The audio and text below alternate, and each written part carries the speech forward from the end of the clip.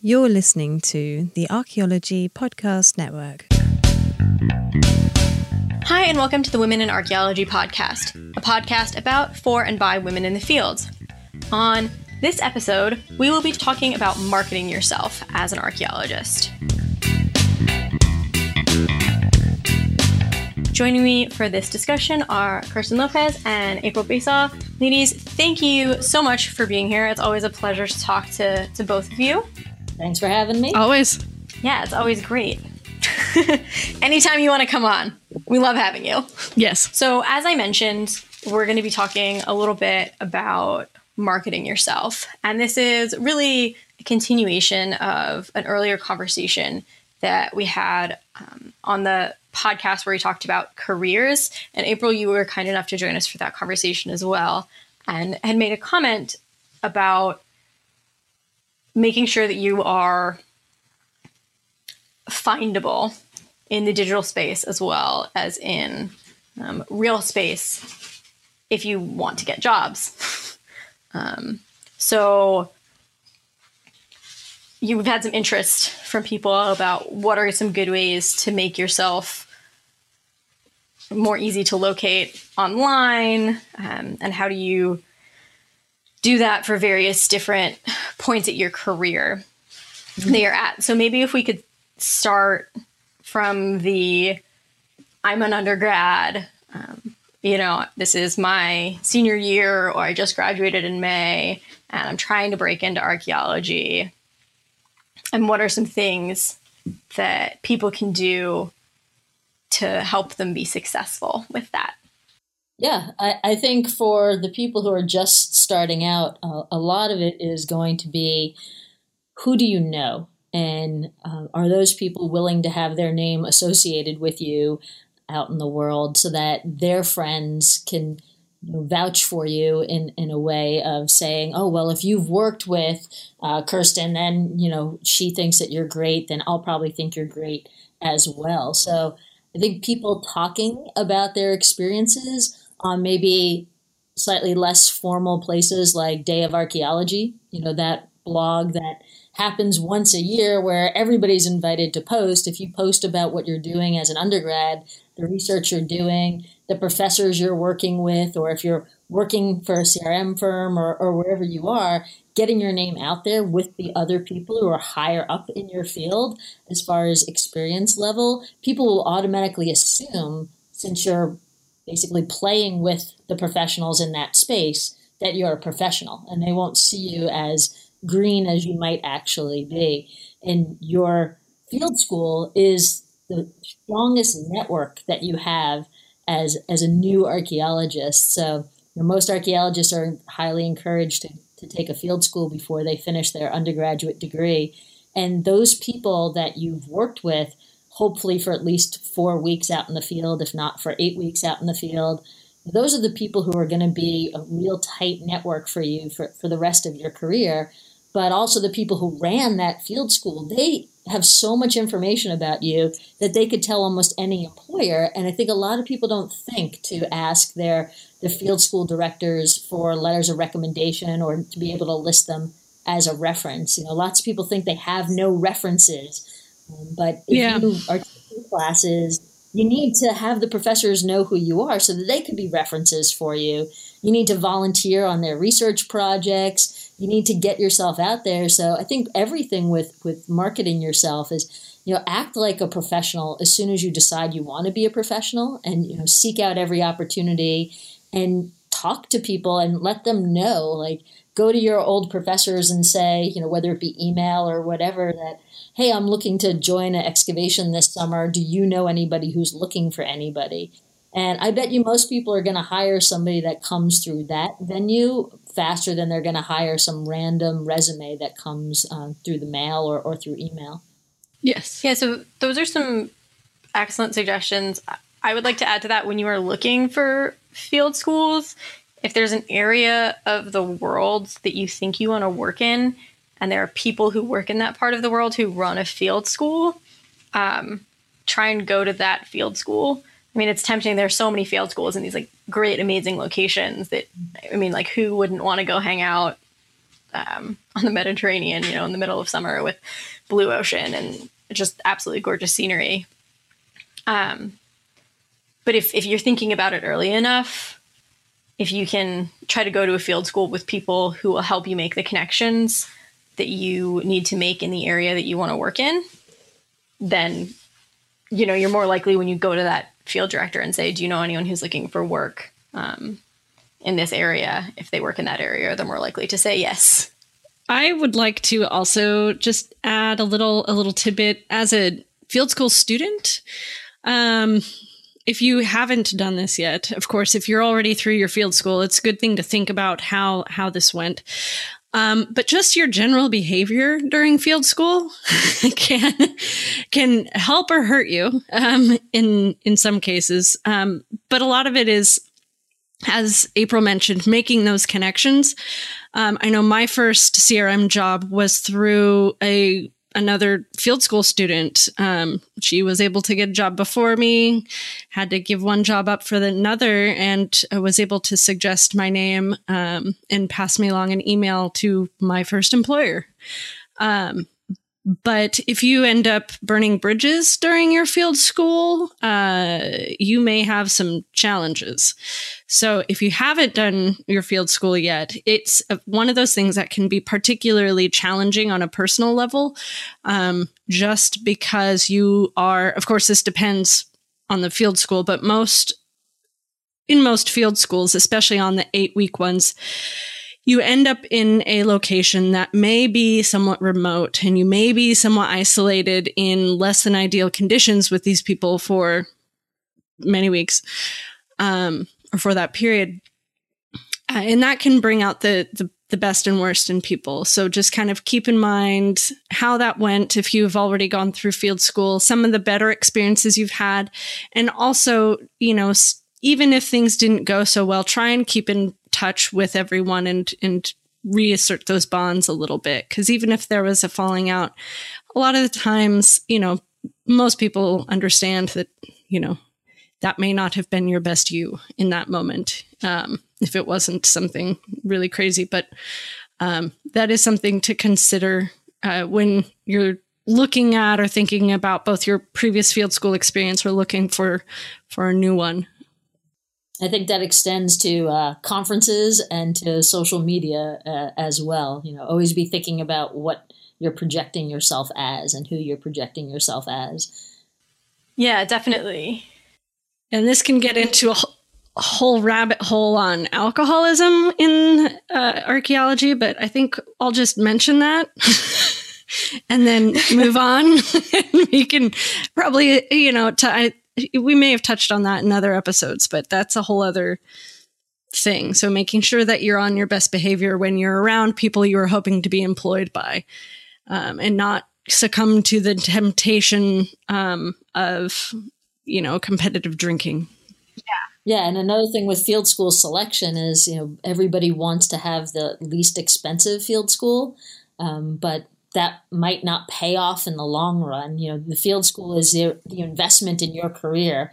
And if you go to the field school that has the people who are well connected in what you want to do, theoretically, if you're good at that, it'll pay for itself in the long run versus the field school that's maybe run through a community college with a local historian who's not really an archaeologist at all. And that you're not going to get into those networks that way. And I think that's where the danger gets in for people doing online degrees, that if you do an online degree, you have to take on that responsibility of building your network that you're not going to build if you had gone to class and had those people that you're going to be taking classes with and talking to on a regular basis. Yeah, definitely. And in today's day and age, right, online presence has become more and more important for a variety of reasons. And I know I can personally say that when I got out of, it was actually my graduate degree because I went directly from an undergraduate degree into a master's program. But I wanted to create a LinkedIn profile, but I kind of looked at it and was like, oh, well, like I've had some summer jobs and I did a field school and I've got my education, but what else am I putting on there? And how am I making myself seem employable. I'm not sure I did the world's greatest job at that. So I don't know, either April or Kristen, if you have thoughts on that aspect of things. Well, I think LinkedIn serves as an online resume. And therefore, if you're not working in archaeology the whole time and you put all those things on there, it could get confusing to people. Like, say you say that you're an archaeologist and then your last 3 jobs are working in a hospital, and then people aren't quite sure. So, thinking about what you're projecting on there. And if you are working in a hospital, but you want to go back to archaeology, are you listing what you're doing there in a way that's like, I'm a project manager, instead of using hospital lingo? That makes it seem like you're looking for another hospital job. If you scroll all the way down to the bottom in LinkedIn, it has like groups that you're a member of and things like that. If you can boost your archaeology cred on your LinkedIn profile by just saying that you're members of these groups, it doesn't necessarily mean you have to interact with the groups, but it's just a way of kind of putting those tags on there. And that way people can see what you're doing. Might be just a holdover until that you get back into your archaeology career. But the danger of LinkedIn, I think, is that it's always going to present everybody as just an employee. So if your vision of yourself is that you're a researcher, it's not a great place to convey that at all. Mm-hmm. It's not a great place to put things like, this podcast that you guys do. If it's on there, you have to scroll and scroll and scroll, and it's not the same sort of thing as a job. But I think on a CV, you would have it higher up than LinkedIn would allow you to have it. So I think it's easier to get more CRM kind of contacts from LinkedIn. But if you're looking to work as a consultant for somebody else's project, I think having something that's more on the ResearchGate or the academia, even though those are very problematic sites in themselves, having your own blog, having something that shows what you want to be known for. So I think that's the first key to marketing yourself, is that you have to be able to sit down and say, what do I want to be known for? And you have to figure out, are you already known for it? Is somebody else known for it? And then you could just look at what they've done and try to emulate that a bit. But if you Google yourself right now and you don't find yourself the way you want people to find you, then you know that you have to do something different. Right? So the huge strength of LinkedIn is that it'll come up really fast on a Google search, and any personal website is going to be much further down. But on LinkedIn, you could have a link to your personal website, and that'll help it, get found easier. If you're on Twitter and all these other things that also has the link to your personal website, you'll be found easier. But then on Twitter, you could have in your job, your little description of yourself, you could say what you want to be known for. So I think thinking about how you're marketing yourself online has to start with, do I want to be just somebody who's getting a job, and in CRM or in something like that? Okay, great. LinkedIn is perfect. Do I want to be seen as an academic? Do I want to be seen as a researcher? Do I want the local community to contact me and ask me to do lectures for them? They're not going to pull you off of LinkedIn for something like that. They're going to look to see if you're doing something else in the community already. So, sometimes putting yourself out there as who you want to be is the way that people will see you that way. Sure. Yeah. I did want to make one note on LinkedIn. I know some people who do work in hiring, and if you do have a LinkedIn profile, one of the things people really look at is for those, they're like personal statements from previous colleagues. So if you can get previous, field school supervisors, or if you've done CRM, people who are on the CRM crew with you, to write something about you that's positive. If they're going to write something terrible, you don't really want that on LinkedIn. But the hiring managers really like seeing that.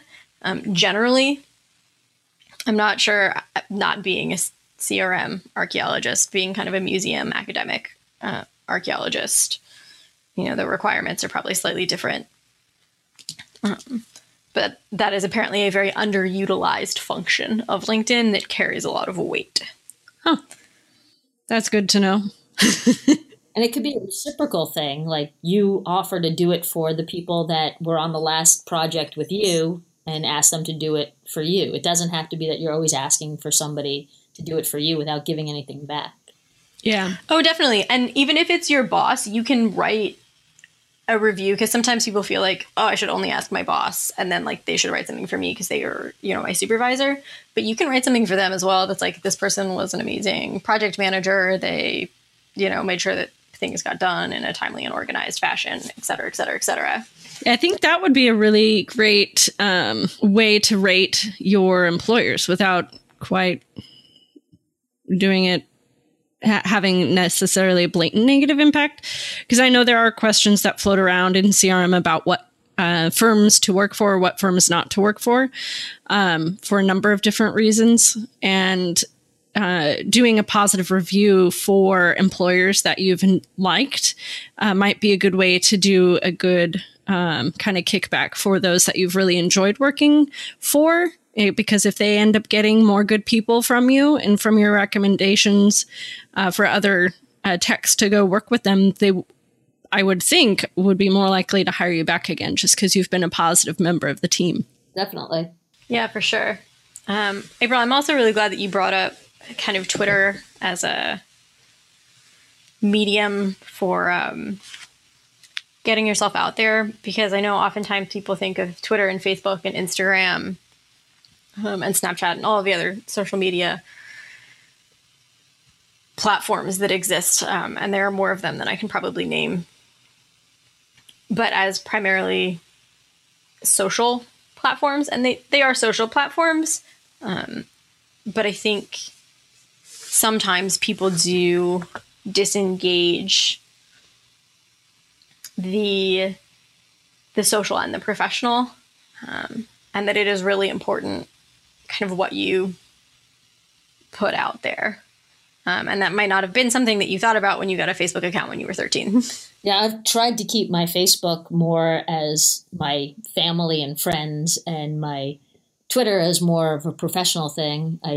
My standard for who I follow on Twitter is if they have the word anthropologist or archaeologist in their description, I follow them. If they don't, I don't, right? So I've built this community of I've got 1,500 people that I follow who are all anthropologists and archaeologists. And it's the way I keep up on what anthropologists and archaeologists are talking about.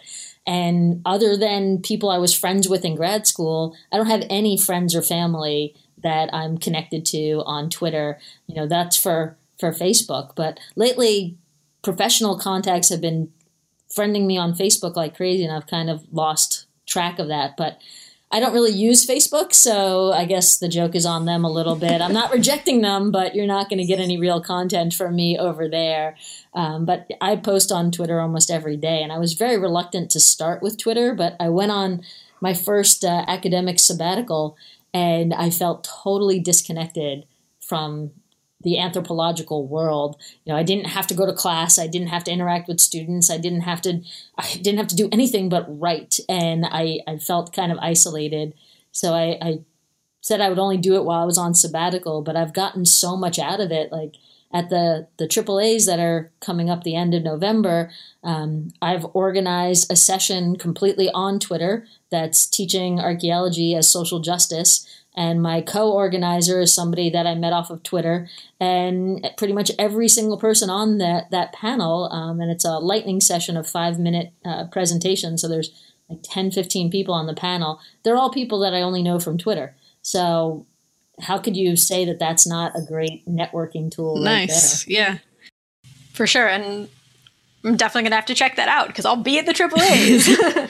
All right. So I do want to add on the Facebook note, for technicians, for CRM technicians, Facebook is actually a really good tool for finding work, just because it's one of those types of jobs, being temp work and usually somewhat short term to very short term, is there's almost always people that are in a jam and need somebody. So they exhaust other resources, and Facebook has become sort of this I've seen it as not totally the last resort. I mean, the last resort is like getting, people that you may not want to call back to come in. But it's a tool that's used to kind of reach out into the community, to those who have been connected. And, it's nice because if you watch some of these Facebook groups of archaeological technicians, you can kind of look back and see how these specific individuals have interacted with the group and kind of get an idea for their social dynamic before you call them back to hire them. So that's kind of a plus as a hirer, but as a person who is looking for a job, I do see, especially during the summer months, posts all over the place for CRM tech work. So that is something to keep an eye on and be involved in. So I think that is an excellent place to end our first 20 minutes.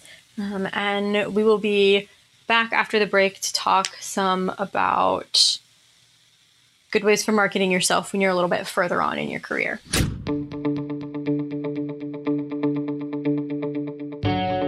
Hey, podcast listeners. Do you find yourself wondering what the latest tablet or smartphone could do for your business? Wonder what GPS to pair with your device? Just trying to figure out how to go digital in the field without breaking the bank and or making a bad investment? Or did you find a technology company to work with but just aren't sure the questions you need to ask during the initial conversation? Well, you're not alone.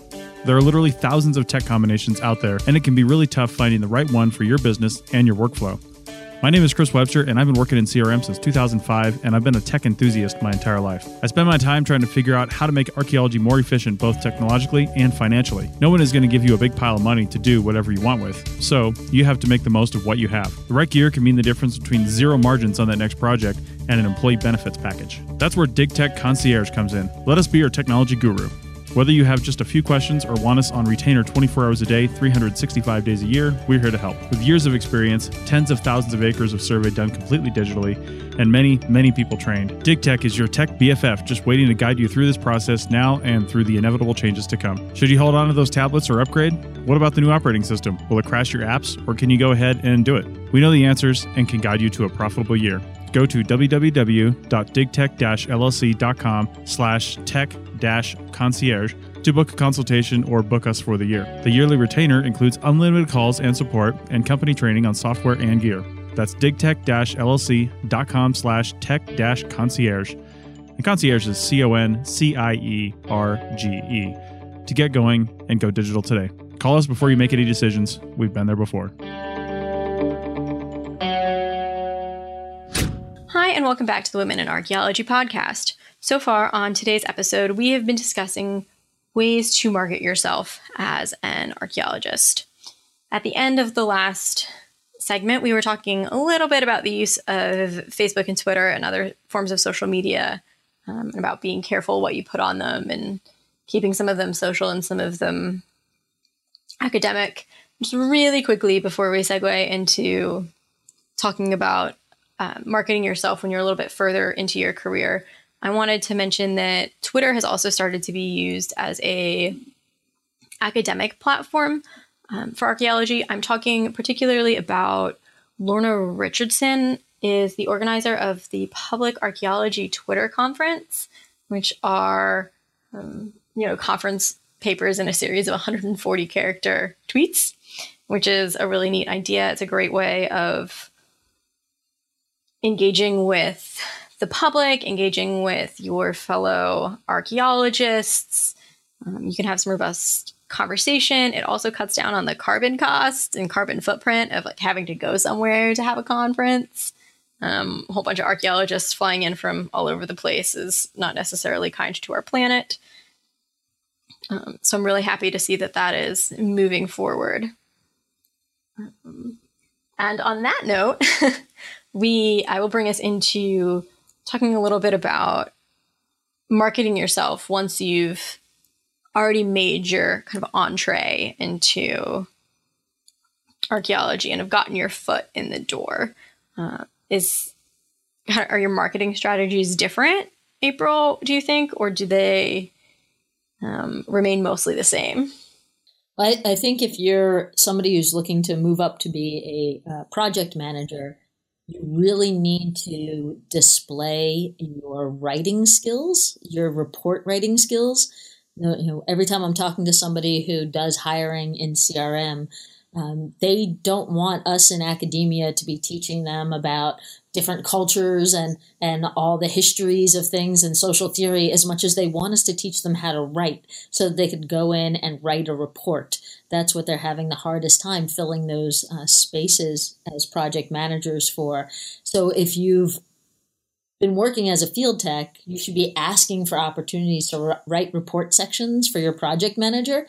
And who doesn't want to have less work to do? Okay, you want to take a shot at this? Go ahead, write me a draft, and then I'll smooth it out and make it into the coherent report. And then if they're satisfied with what you've given, then maybe they'll make you a co-author on the report that they have, or at least they'll be able to write you a letter of recommendation that says that you have the skills to write a report. So there's lots of small opportunities out there on that internet thing to do writing. We were just mentioning the AAA conference at the end of November.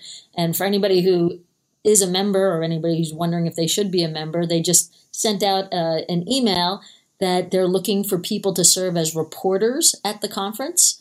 And all you have to do is email them and they'll sign you up to be a reporter, and you'll do blogs for them. You'll do tweets for them. What a great way to become known by people, both as somebody who could write because you're seeing information, you're summarizing it. And if you then are going to sessions that are relevant to the topic that you are an expert on, your name is going to be out there in spades, and people are going to be wondering where you came from. How did you get there? And it's just that you paid attention to an opportunity that came through an email that most other people ignored. So when sapiens.org started up as a new news venue, a new blog, they were just sending out emails, who wants to write for us? So taking up those opportunities to either have your own blog or write on somebody else's blog to show that you're a good writer, that will help to establish yourself either in academia or as wanting to be a project manager or project director for CRM. And then for more of the academia world, especially if you've just done like a master's degree, or even, definitely if you've done a PhD, you should be organizing conference sessions. You should be contacting everybody that who's up and coming in your field. And you should be saying, hey, let's all get together at this next conference and talk about the exact topic that you want to be known for. And that way everybody's connecting your name to that topic, but they're also seeing you as a leader in that area. And again, people are going to be wondering, how come they hadn't heard about you before? And you're standing up there confidently in front of the room and saying, okay, I brought all you people together to talk about whatever it is that you want to talk about. So both of those are things that I would really emphasize in the middle of your career to get your name out there and start getting people to offer you those higher level positions. Yeah, I'd definitely say half the battle is just showing up.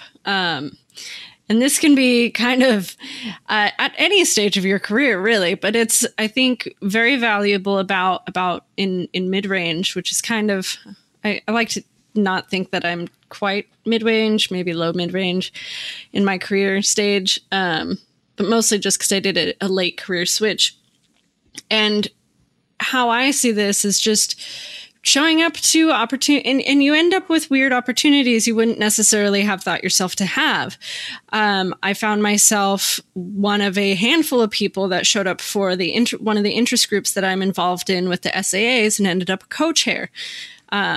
And I had not expected that, nor was it like on my list of priority things to do, but it's a very rewarding experience. And I've actually gotten a whole lot out of it that I never even thought would have occurred in joining or in filling this role. So there's all sorts of little things that'll pop up. Our local chapter for Association of Oregon Archaeologists, of all the local archaeologists that do CRM, academic archaeology in the state, have a twice annual meeting or biannual meetings, and we had added a new position about a year ago. I've been attending these meetings and so forth for a little while. And it just happened to be that I was the only one who qualified for that position that showed up to this particular meeting one day. And granted, this is a position that I been hoping that I was going to obtain, but it's just one of those, not to discount my qualifications, but I happen to also only be the only one who showed up. And that's where it's just, just going to everything that you can, being present online so they can find you later for sure, and making sure that your stuff's polished. I know my biggest weakness online is I am the worst person at remembering passwords. So the multitude of social media outlets that I have to access regularly ends up becoming a pain, especially things that I don't access often, like LinkedIn. I don't think I've updated that in at least a year. I'm totally a slacker. But I mean, that's one of those, I don't know how often I should be updating that either. Do you have any insights into that, April or Chelsea? I would say that things like this should be on some sort of predictable cycle for you. Like, at the end of every year, right the day before New Year's Eve, that you go through and you refresh all of your public personas, have some sort of predictable pattern so that you will do it. That's a good idea. There's some I'm more often on Facebook and Twitter. I'm a bit better about. I'm completely inconsistent. I'm not super really on Instagram. I'm still trying to figure that one out. But LinkedIn, I've had a profile for, I think, almost a decade, almost as long as the platform's been out. But I have to change my password every time I log in because I can never remember what it is because it's been so long. But I've been it was one of those things where people didn't really ever use it for a long time. And I've been getting more people trying to contact me through LinkedIn in the past year than I've ever had, which is kind of unexpected. So that's kind of nice. And maybe that's a newer, more relevant now than it was before. I don't know if that's the stage of my career or if that's something that's just shifted in social media at all. So might I suggest the app on your smartphone? Because for the kind of like day-to-day people are, looking for you and trying to connect with you, it's an app on your smartphone. You log in once and then you're pretty much logged in. Yeah, that's true. That's true. Touche. You don't have to remember your passwords. And I think theoretically you can update directly from the app. I don't know that I've ever tried because the keyboard on smartphones is small and my computer keyboard is so much easier to type on. Can Bluetooth it in. I have a fancy Bluetooth keyboard for that. I use that in the field instead of taking my laptop. You're getting super, super fancy now. But I think you don't know when people are using your LinkedIn, because I almost never contact anybody through LinkedIn, but I go there to check who somebody is. So if somebody said something on Twitter or in a blog or something like that, and I Google them and I get their LinkedIn page, I'll look at it and I'll evaluate whether I think they're a great source for that information, but I won't necessarily contact them.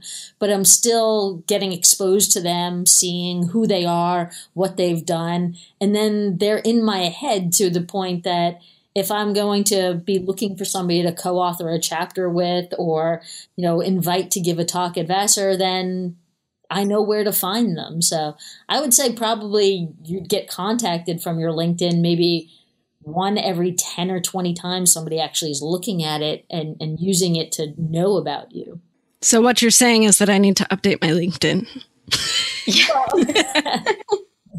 The rule of thumb that I try to use is that every semester, I'm still in academia here, every semester you should have added something to your resume or your CV.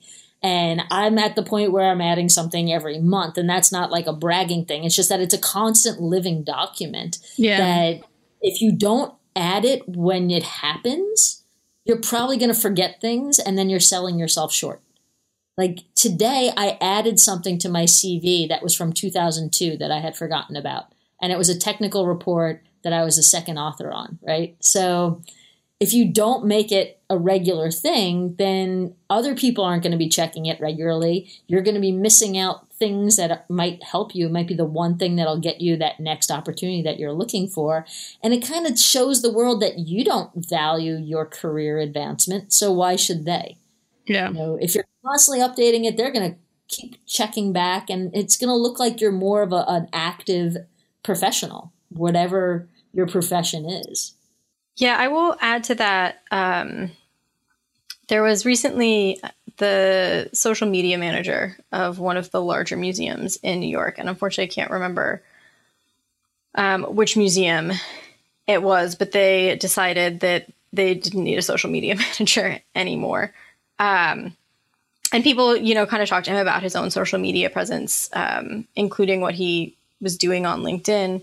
And the advice that he gave was that if you're only updating LinkedIn when you need it, you've already missed the best opportunity. Because the networking that you can do in terms of connecting with people is best done when you're not looking for a job, because it makes it seem like you're only doing that because you're looking for a job.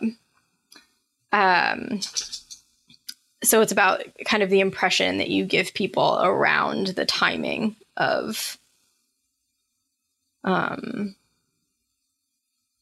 you're updating things. And that goes for a lot of things, as far as people want to hire people who already have a job, because somebody else already values you. So when you go to conferences, if you don't have anything under your name as far as an affiliation, some people will stay away from you because they think that you're going to be asking them for work. Whereas if you have an affiliation under there, even if it's the college that you still have 1 credit to go before you finish your graduate school, it shows that you're affiliated with something. You're not just a random person who's going to come talk to you. So it gives people some context.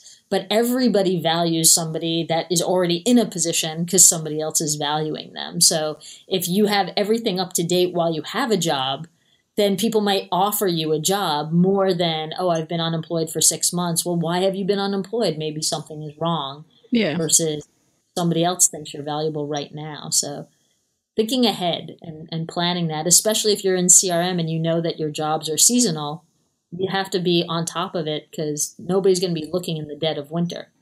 Yeah. Mm-hmm. So I did want to say, even though my LinkedIn, I just downloaded it on my phone, has been completely neglected. I actually do a lot of ResearchGate work, my presence on there is, if I try and keep that updated. And also I really like that outlet in networking sort of in real time with people who are doing the same things as you. Not just for, hey, what are you up to? But also learning about other projects that are similar to yours. Currently working on my master's. It's been totally one of the best tools in trying to network in other universities for people that I can get information from that are still working on their theses or about to publish. There's obviously things that they can't share if they're about to publish, but just getting an idea of like, oh, great, this is so close. Where did you get this piece of information? Like, different perspectives from different professors from different schools and colleges have different sort of orientations and how they approach their archaeology. So having, the networks at the conferences is amazing, but then poking at their other, once you meet some of these people and you make those connections, connect with them on places like ResearchGate or academia.edu. And those are some really neat places where you can find papers that aren't necessarily published. You can find, I found that a lot of people will post their presentations from conferences on academia.edu in order to, because people will look for that. That is something that I've had people ask me, hey, can I get your stuff later? I'm like, great, I'm going to be posting it up there on academia, later. And so that's a really neat way to put yourself out there as sort of in progress, or at least that's been my way of putting myself out there as in progress on an academic level. But of course, CRM may not be looking there if that's the avenue that you're hoping to go soon. I'd been doing CRM for a while, but academia being kind of a new playground, it's been sort of my more recent toy. Yeah, so there are two things that I would say about academia and ResearchGate. One is that I believe both of them have, several journals have now sent letters to people for violating copyright, asking them to take their like journal articles down, because the agreement that they signed was that it would be behind a paywall, you know, that they could have a copy themselves for, you know, personal dissemination or whatever the language is. But some of those freely available PDFs may unfortunately start disappearing. So if you're listening to this and there's something you're interested in and it's still on there, like, go download it now. But the other thing is, I know I've definitely talked to people who have either used academia or ResearchGate, and will find a paper that maybe has a title and an abstract, but the bulk of the paper isn't actually there. And they, well, I don't know that I want to bother this person, or that I need to email them. And I would just say, don't be afraid to do that. You know, academics write things so that other people will read them and use them. So usually pretty excited when somebody wants to read your stuff. I have emailed more people than I could name at this point. And realistically, the worst thing that's ever happened is that, you know, they didn't reply. And that's happened once or twice. And sometimes you get a, thanks for your interest, you know, here's the PDF, quick reply. And sometimes you get, here's the PDF you requested, and, you know, a 6 or a 10 paragraph email if you had a particular question that they wanted to address or contextualize, or they've done some additional work on this subject, or they want to suggest, you know, additional reading materials. You know, people are generally pretty interested in being nice and helping you out. And that's also another way of building a connection, right? And a shared interest. Exactly. I mean, that's like you're saying, everyone, I mean, the reason why any of us are in this is so that we can totally nerd out with other people who are interested in the same thing. And if you are in a niche subject, kind of, you know, in some ways that I am, it's neat to run into people either online or at conferences or both and be like, oh my God, you're doing something that's related to mine. This is what I'm trying to do. What are your thoughts? Or like, I hadn't thought of this before. This is really cool. And I've also emailed and had amazing luck with people that I've read everything that they've written on this subject. And I mousily email a question, and they get really excited because it's something that, especially in a kind of a niche topic, there aren't a lot of people sending them emails, I'm sure. And so because in, academia, we're all in some way or another in a sort of a niche topic. We try and make a living by being excited about these things. And I think if we can keep each other excited, at least this is the way that I look at it. I get excited when people ask me questions because I don't feel like I'm there yet. I'm not quite sure, but I'm getting there.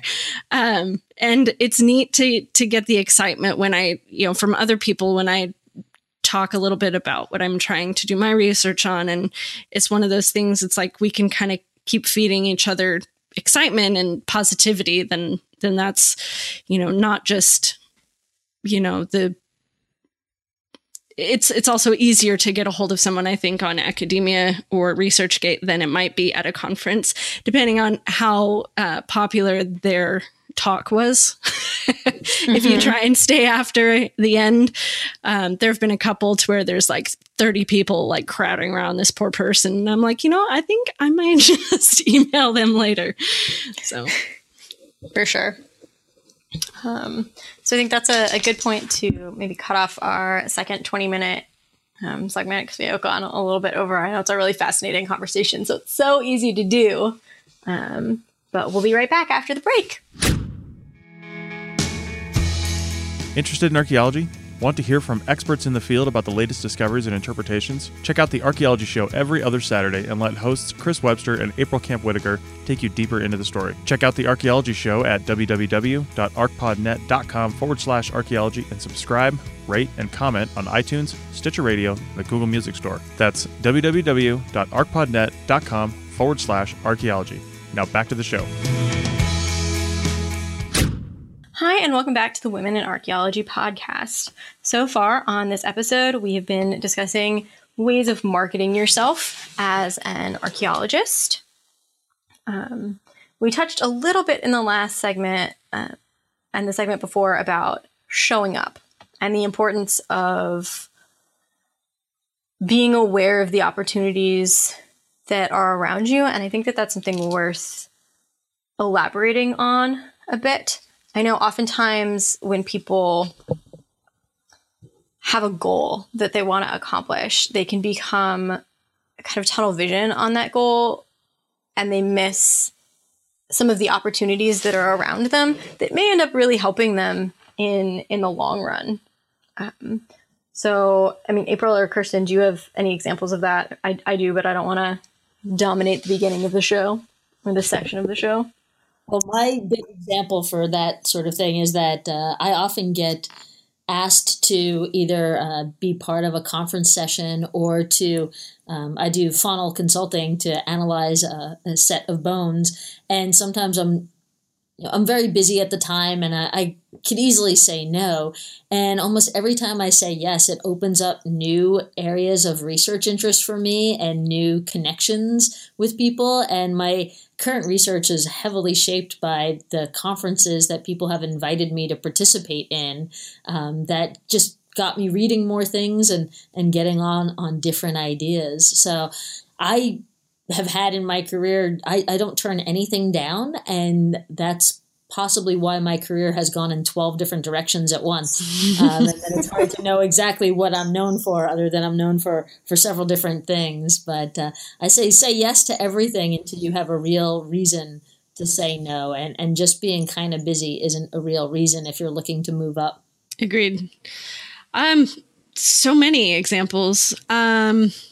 Let's do, so there are two that come to mind. One that's a little more distant. When I first finished my bachelor's, I had everything set up. I was accepted to do my master's in abroad. So I was going abroad to do my master's as a single parent. I was bringing my daughter with me. So I had all of the paperwork and everything in order. I saved up and invested a heavy amount in getting a visa and the, living amount that you have to have saved up for this particular country. And long story short, complications arose to where that didn't work out super last minute, like 3 weeks before I was supposed to go. So here I am, sort of at the end of summer, the worst time to look for CRM work. And I just did, panic email blast. I had sort of this goal of what I was going to do and had this one thing set in my mind. And after I got my first CRM job and kind of went down that road, just new and different insights kind of opened up. And I became very passionate about, through working with CRM as a technician and just being in that world, I became fairly passionate about Native rights, and it's something that I enjoy being involved in because I think CRM is a worthy thing. It can be bureaucratically annoying at times, but it's one of those, you are the third person that can help negotiate for everyone as the neutral party. So that's sort of the really exciting thing that I like about CRM. Now, fast forward to working on my master's thesis research, I run into an old friend from my bachelor's work. She gives me a couple of references after or during a a pub crawl after an archaeology event. I send emails a couple weeks later and then end up going out to lunch with a well-known person involved in I don't know, without getting technical, basically in some of the specifics of sort of the background to my thesis work. So that was really exciting. And then also, you know, a whole other like source person. So it's one of those things you just kind of have to show up, as I mentioned before, you know, going to this random archaeology event that I didn't think was going to really amount to anything. You know, you get references, you get recommendations for who to contact, who to talk to, what to read. And those can turn into some really amazing opportunities that will further your research as you know it now or put you in a completely different path. Yeah, definitely. And I would actually say that this podcast can also be one of those opportunities. I know when I, was first invited to kind of help set this up, I thought, oh, that's like a really interesting idea, and I think it's important. I've just started my PhD program. I also work. Do I have time? And then I said, what the hell? It's important. It sounds interesting. I think it's very valuable for women to have a voice in the field. And from that, I have met some of the most amazing women I've ever met in my entire life. Some of them in real life, some of them only virtually, although I hope to meet all of you in real life. But I've met people at conferences. I've had people at conferences come up to me and be like, oh, I know you from the Women in Archaeology podcast. Can we talk about X, and made connections that way. There, was an undergrad student who invited me to be a member of her honors thesis advisory committee because she was doing something with the perception of women archaeologists in the media. Oh, nice. So, these doors, I walked through one door and a whole bunch of other ones opened up that I wasn't necessarily expecting. And that's been really great. Mm-hmm. So that's super positive. And if anyone else would like to take advantage of our platform, we absolutely adore having guests on. We love, as Kirsten said earlier, nerding out with people about the things that people like to nerd out with. So if you are interested in coming on our show and talking about what it is you love and helping market yourself as the person who does X, you can always get in touch with us, either by email at womeninarchaeology@gmail.com or through our blog, the link of which will be under the contact section for this podcast. So let us help you.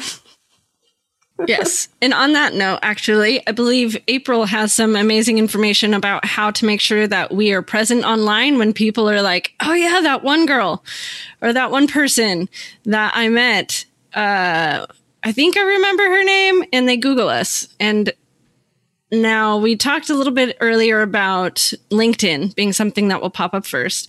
But an important link in your LinkedIn might be your personal website, as was mentioned earlier. So how do we go about this, April? I myself do not have a personal website outside of social media. How would we go about setting that up, and when's the best time to do that?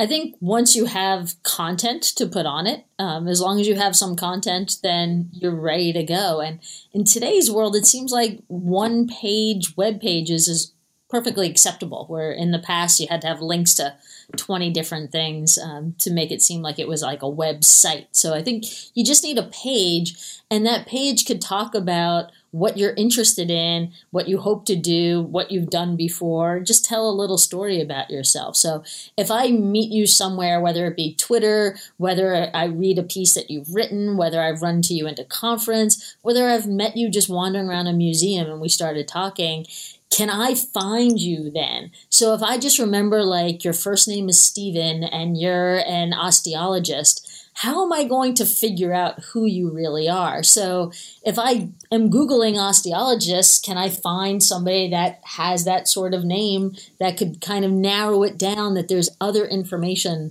on that page that will help me like feel confident about who that person is. And that's why I'm a big advocate of not having very different profile pictures in all your different online accounts, so that if there's how many Kirsten Lopez's in the world, right? If I find you, do I know that that's you? And do you look like you looked when I met you? So if your photo is 10 years out of date because it's that great photo from somebody's wedding that you were all dolled up and you look great, but that's not what you looked like when I met you, that I might be, that's probably not who I was looking for. That's somebody else. So, having something like a free WordPress site, right? Any of these free sites, or even some of these very low cost sites that you could have somebody hosting for you.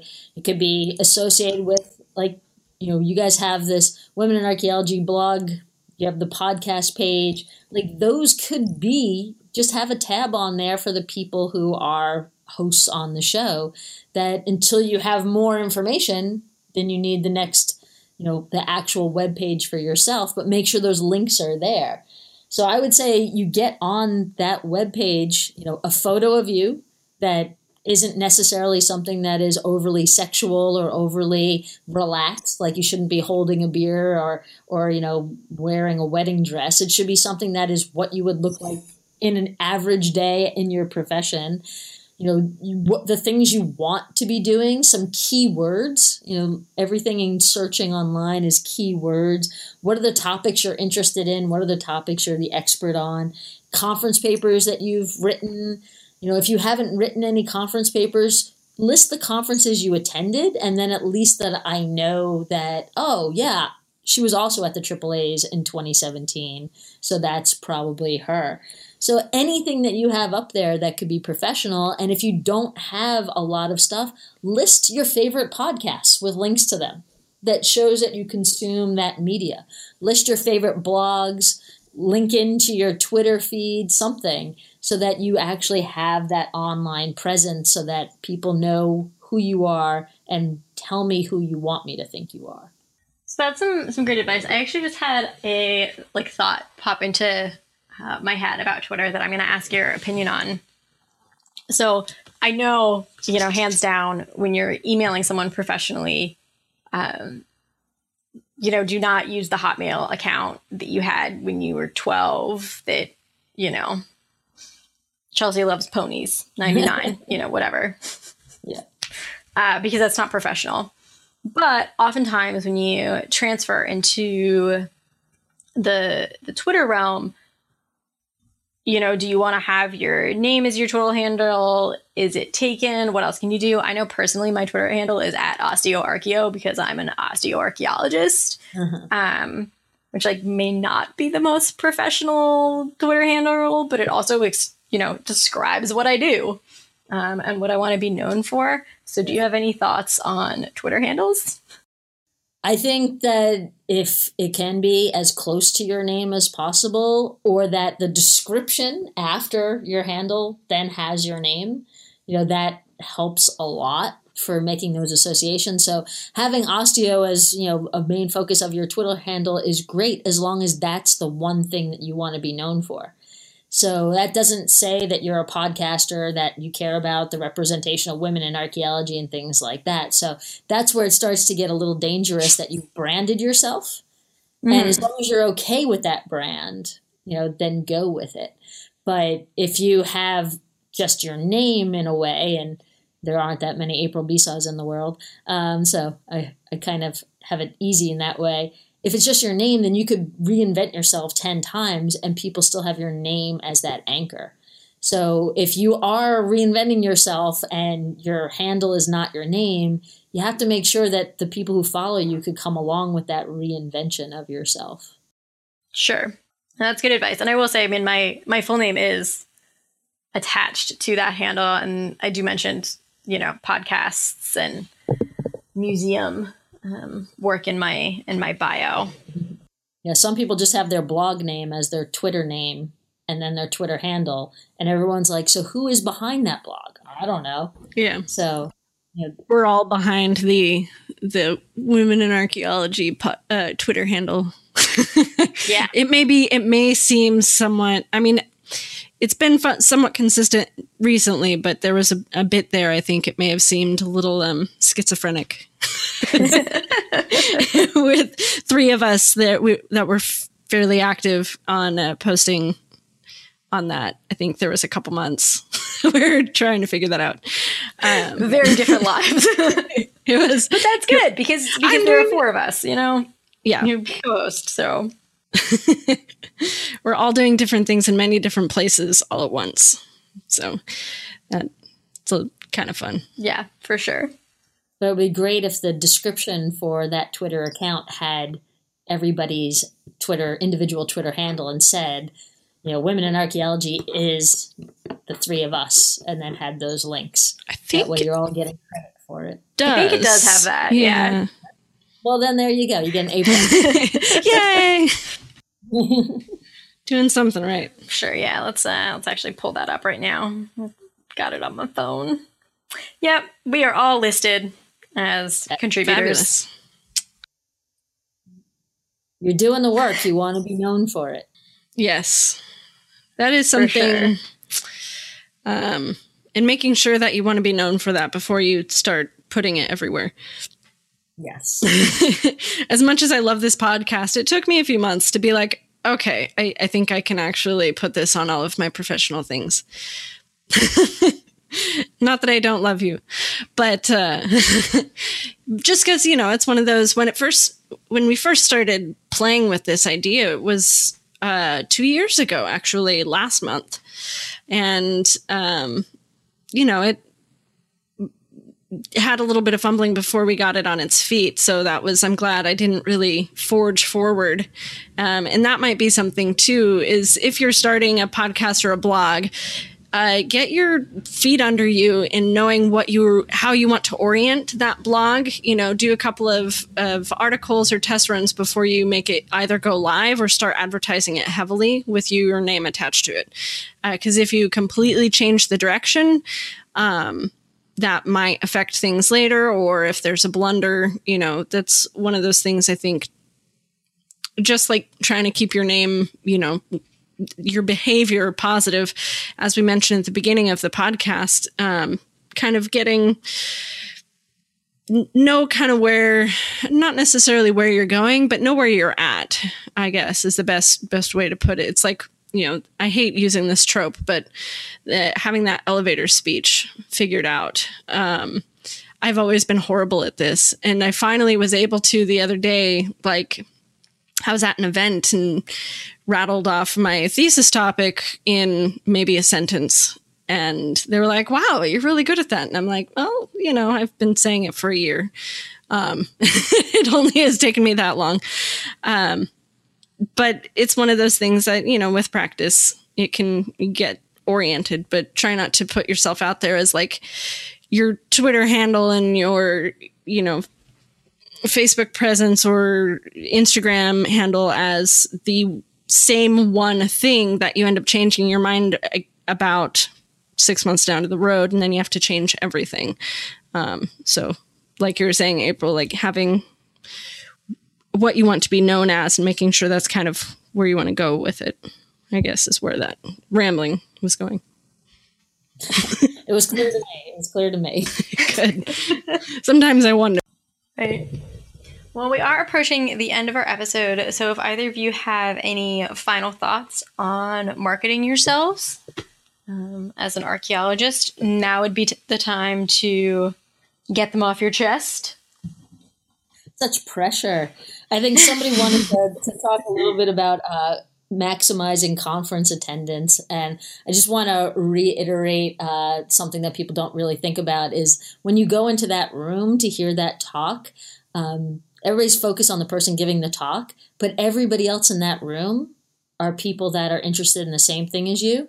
So strike up a conversation with the person sitting next to you, especially in that awkward, like, oh, the next paper, the person didn't show up. Don't like jump on your phone and start trying to find your friends, leave, like start talking to the other people who are sitting in that room, because they're all in the same situation as you. They're all disappointed that paper is not there, but you guys could start having a conversation. Yeah, that's a really good note. I like that. Because there's so many people, especially at conferences like the SAA, it's hard to pin down people, even if you know they're there. Take advantage of the people that are there, that are around you. Yeah. I would just say also, as a big thing is don't be afraid. I know that's probably been said a couple of times today, but, as I like to tell my daughter, if you're uncomfortable, that's a good thing, because that means you're on the go in the right direction. Getting out of your comfort zone is something that you should practice regularly as a professional if you are hoping to do something different than what you're doing right at this moment. So that's something to contemplate. Yeah, and I mean, I think a lot of what we've said today has really boiled down to don't be afraid to put yourself out there, and you need to be proactive about getting the career you want to have, leading the life you want to lead.